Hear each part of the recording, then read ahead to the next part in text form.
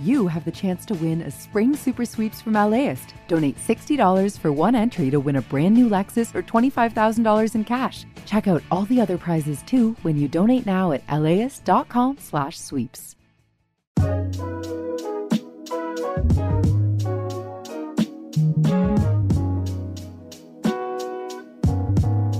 Hi, this is Larry Mantle, host of Air Talk on KPCC. Since the start of the coronavirus pandemic, we've had a daily segment on Air Talk devoted to the latest information about COVID-19. As time's gone on, we've looked at vaccines and how the virus and pandemic have affected the lives of Southern Californians. That includes doctors, nurses, epidemiologists, and other medical professionals fighting the virus on the front lines. In each episode of this podcast, we'll speak with one of our experts on the rotating panel of Air Talk guests who will be sharing their expertise with us daily. You can also listen anytime at laist.com, kpecc.org, or subscribe wherever you download podcasts. We begin with the very latest on COVID-19. Our pleasure to welcome back to us from UC Davis Children's Hospital, Dr. Dean Blumberg. He's Chief of Pediatric Infectious Diseases at Davis and Professor of Medicine. Thank you so much, Dr. Blumberg, for joining us. Hope you had a great weekend.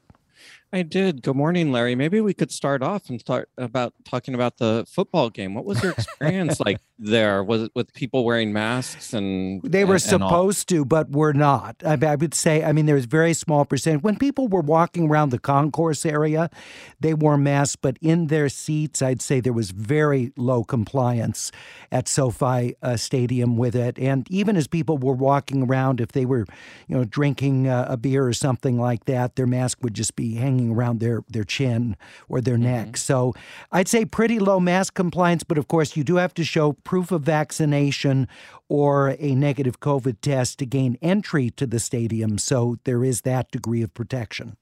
Mm-hmm. I was at the 49er game yesterday with my sister from La Crescenta. She flew up for the game. So it was great seeing her, but I saw the same thing where most people were not wearing masks, even in the indoor places that they were supposed to, like the bathrooms or the concourses. And, the people who were wearing masks outdoors, of course, you can't social distance in your seats. It was people like me, older people. So it was like people older than like 60 were wearing masks, and all the younger people, they weren't. And towards the end of the game, when people had more beers, there was a lot less mask wearing. Yeah.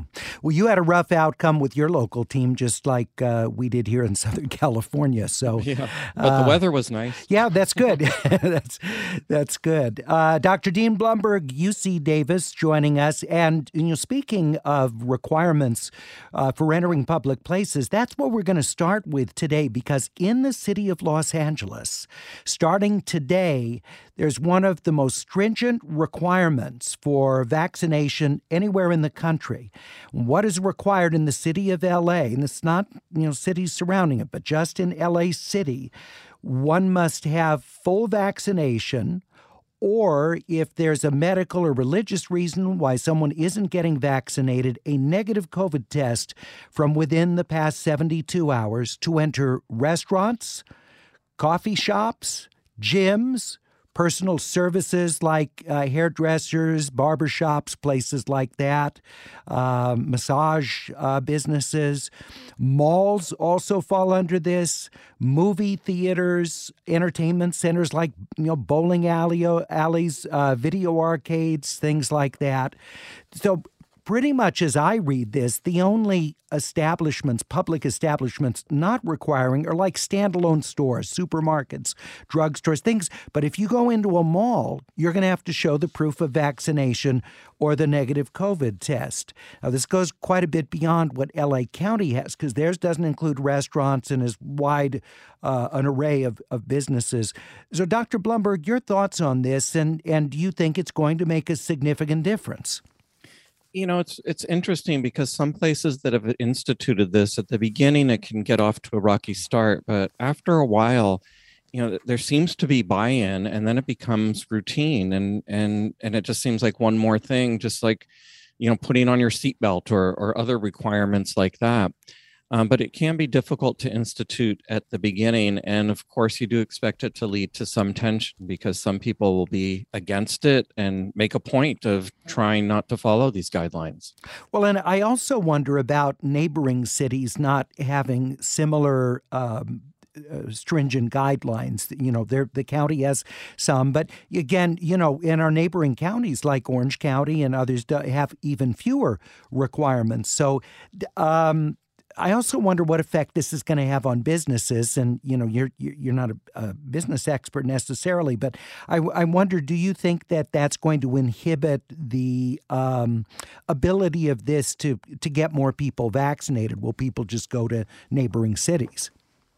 Well, I hope not. A lot of businesses are doing well because of the location that they have. It's convenient for people to go to them. So it'd be very inconvenient for people to go out of their way to other areas. So I'm hopeful that they'll comply. And it is a hardship for businesses. It's going to take additional personnel in order to monitor and to check people's vaccination status. So I sympathize with that. But hopefully what that does result is allowing the businesses to stay open. And after a while, it becomes routine where the customers entering the businesses will routinely volunteer to show their vaccination status.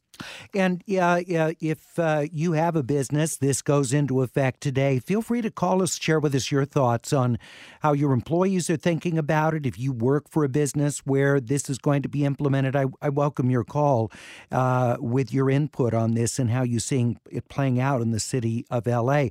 Also, any general COVID or vaccination questions for Dr. Blumberg, particularly those involving kids, given that he is Chief of Pediatric Infectious Disease at UC Davis. We're at 866-893-KPCC, 866-893-5722. You can also email us. Please include your location and first name. ATComments at kpcc.org. ATComments at kpcc.org. Marty in Hollywood asks, will businesses vet people who say they have religious or medical exemptions to getting vaccinated? My concern is anyone can say they're exempted and the whole mandate won't be effective. Marty, I can't imagine no restaurant is in a position to determine whether a religious or medical exemption is valid, but that customer will have to show the negative COVID test from within the past 72 hours. So even if there's a religious or medical exemption, you are not going to be able to gain entrance unless you show that negative COVID test. 866-893-KPCC or ATComments at kpcc.org. Also, just remind you, you can use a photo of your vaccination card. You don't have to carry around the original with you. I don't carry mine around because I'm afraid I'll lose it or mangle it. But you can put that photo and then just save it to the home screen of your phone of your Vax card, and that works everywhere. Also, the myvaccinerecord.cdph.ca.gov is the California digital vaccine record, which you might have to, get straight with them on how you're really vaccinated, because a lot of people have, at least early on, had problems with the accuracy of it. But that's available, and you can save it to your digital wallet, and then that's available on your phone, and that is even more specific than the photo of your Vax card. But we're going to link to that on the AirTalk page so you can see that, and we'll also tweet it out on the AirTalk Twitter account for information about the digital vaccine record card that is available to make this easier. 866-893-KPCC. Just out of curiosity, Dr. Blumberg, how do you do it? You carry your original card? Or you use facsimile? No, I don't carry the original. I'm afraid that I'd lose it or it would get damaged. So I have a picture of it on my phone, and then I've got some QR code that is all from the hospital that I got the vaccine from that supposedly links to the record. Oh, that's good. Okay, very nice. Yeah, because a lot of people from their healthcare provider have a separate vaccination record that they can also use. And those are also accepted, at least in the city of L.A., and I would assume other places where vaccination proof is required. Jeff in Sylmar emailed us, I'm the father of a 1-year-old old, and the end of the pandemic seems far from over because there isn't a vaccine in sight for the little one. My wife is still breastfeeding. If she gets a booster shot, does that increase the protection our baby gets from the antibodies that are present in breast milk? Yeah, probably, because if she gets a booster shot, she has higher antibodies. That's going to result in higher antibody concentration in the breast milk itself. And we know that there's many advantages to breastfeeding, but one of the main advantages is it results in decreased risk of respiratory infection, and it should result in decreased risk of COVID infection with those antibodies coating the upper respiratory tract. So that should be good. But there's also good news in that vaccines are being studied in those 6 months to 4 years of age, and the manufacturers say that they should have data on that maybe at the end of this year or the first quarter of next year. All right. We have Marissa in Encino. For the businesses where you need to show proof of vaccination, are you still mandated to wear your mask in that facility? Yes, Marissa, my understanding is that the LA County ordinance requires indoor masking. So that is a requirement regardless of one's vaccination or testing status. Dr. Blumberg, is that your understanding? That's my understanding too, but I'm sure there's going to be some confusion. And this reminds me early on in the pandemic when, you'd come in on Monday morning and it's like, what are we doing this week? And what are we supposed to do in this situation? So it's hard to keep up with. Yeah, it is. It seems like it keeps moving. Shelley in Studio City says, I was talking with an owner of a local cafe. She said she doesn't even think she's going to check customers' vaccination status because all the grief customers have given her just over the mask mandate. Shelley, I think, for business owners, this puts them in a very difficult position. No question about it. But there is, a fine that goes into effect by the end of this month. Businesses could be fined $1,000 or more for violating the ordinance. Now, what are the odds businesses are actually going to be inspected and cited for that? Who knows? In a city the size of Los Angeles, whether there would be the ability to truly enforce it. But at least there are consequences on the books for businesses who don't get into following this by the end of the month. There is sort of a ramp-up period here with warnings. 866-893-KPCC or email us at atcomments@kpcc.org. Please include your location, as Richard in West Covina did. Said, with a recent change in weather, I've gotten a bit of a cold, nothing bad, congestion, runny nose. I've taken a couple of Binax tests that are all negative, scheduled for a Moderna booster Friday. Is it okay to get the booster with cold symptoms? Yeah, it's okay to get the booster as long as you have a mild or moderate illness. If you have a severe illness, then you shouldn't be vaccinated. So if you have a high fever or you're staying home and you're in bed, then you really shouldn't be vaccinated because it can be confusing, the post-vaccination symptoms. We're not sure if that's the natural progression of the infection or if it's because of the vaccine. And of course, we do anticipate during the winter months where a lot of people do have mild symptoms for quite some time, where we get repeat infections, where we can have runny nose and a mild cough. And that's okay. Low-grade fever is okay too, but you don't want somebody with a high fever or severe symptoms being vaccinated. 866-893-KPCC. Drew in Ladera Heights emailed us, will the LA County or city mandates apply to government buildings like courthouses? I'm thinking of crowded jury pools, etc. We'll check on that. Matt, please look that up, and we'll get that information for you. That's a very good question. I think because the superior courts are operated on a county basis, I assume that the county rules would apply there, but that's a very good question. Dr. Blumberg, do you know for your region, Northern California, how they deal with that? Yeah, I think it would in Northern California that would apply. In Sacramento County that would apply to the courthouses. But I'd also like to mention that my my sister-in-law and brother-in-law are both DAs in LA County, and they've told me that they feel very safe in general in the courthouses, that they've done a great job of distancing people in the courthouses so that they do feel safe. That's good. That's good to hear. Hadrian in Hollywood emailed us, are kids under 5 who aren't eligible for vaccines excluded from the new LA City regulations, or will they have to show proof of a negative test? Hadrian, they are excluded. Also, for older kids 5 to 11, will one dose be enough to attend indoor events or stores? It's my understanding that this rule applies for those who are older, at least 12 or older, if not 18. That's another thing we'll look up and see what the age restrictions, 18 or over is for LA. So this wouldn't apply to anyone under the age of 18. And do you know in your region what the age cutoff is, Dr. Blumberg? Yeah, I think that, most places are doing 18 and over, just because it's more recently that the vaccine has been available to younger individuals. Ralph in West Hollywood emailed us, I went out for breakfast. The hostess asked me for proof of vaccination, which I provided happily on my phone. She didn't even glance at it. Could have been a lottery ticket or a parking ticket. After being seated, I observed another hostess failing altogether to ask people, how do we know this is actually going to be enforced?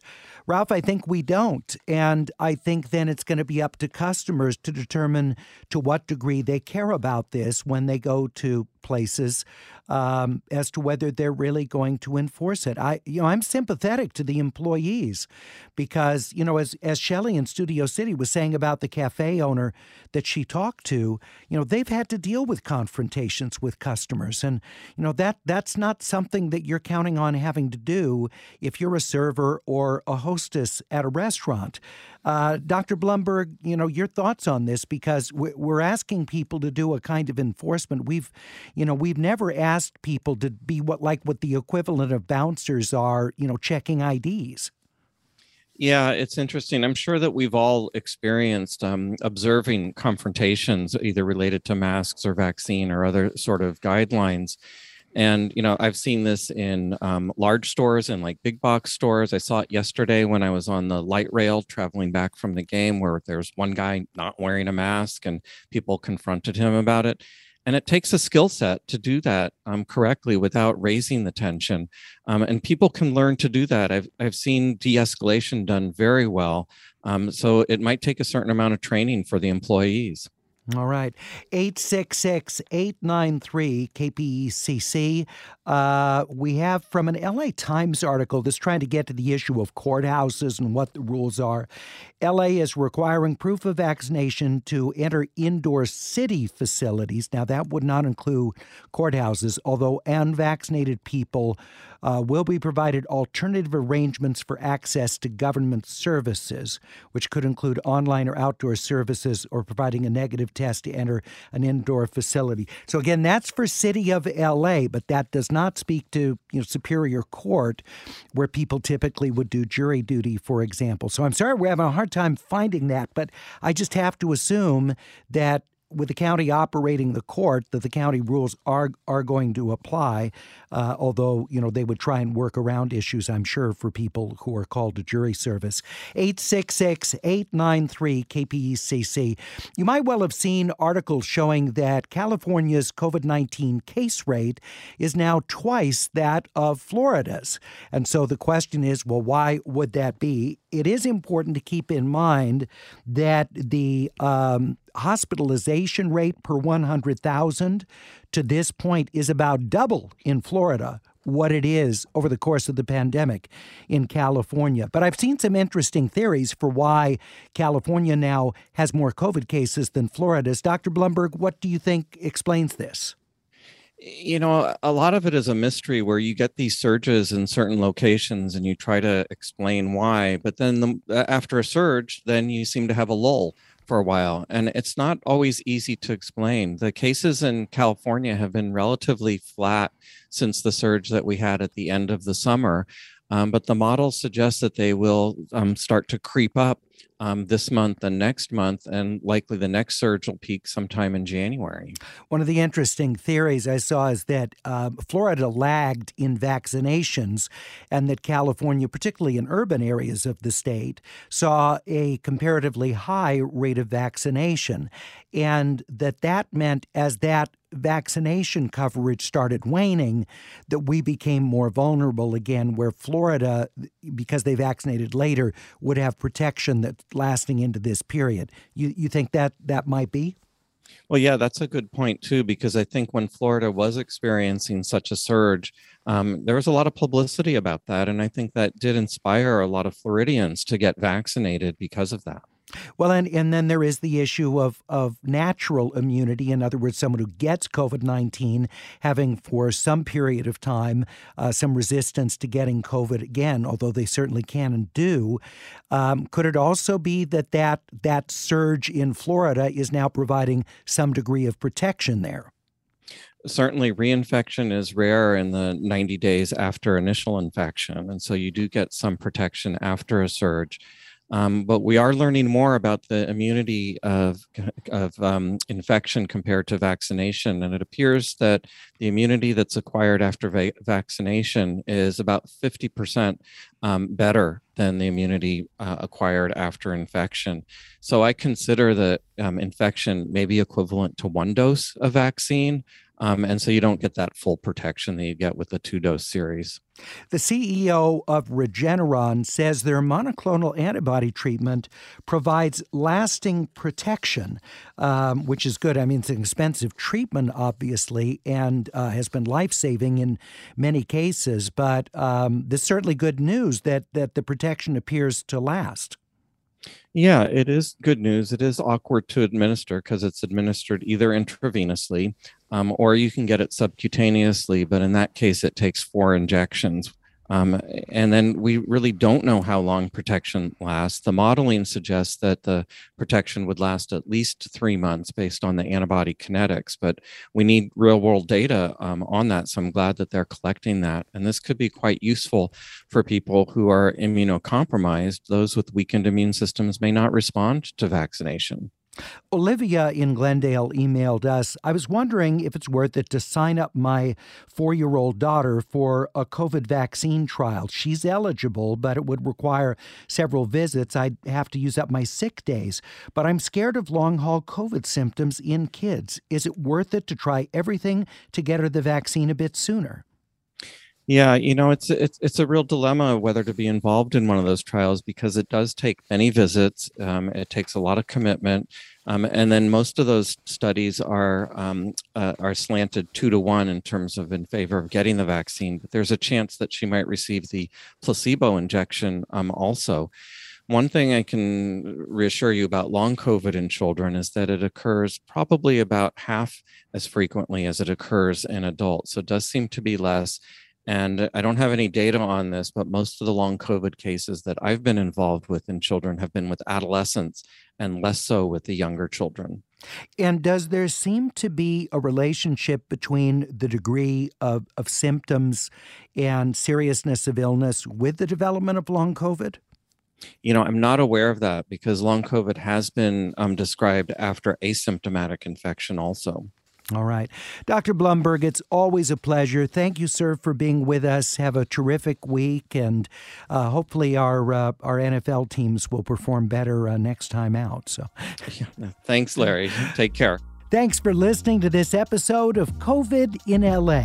If you'd like to stay up to date with the latest coronavirus news, you can listen anytime at laist.com, at kpecc.org, or subscribe wherever you download podcasts. See you next time and stay safe. I'm Larry Mantle.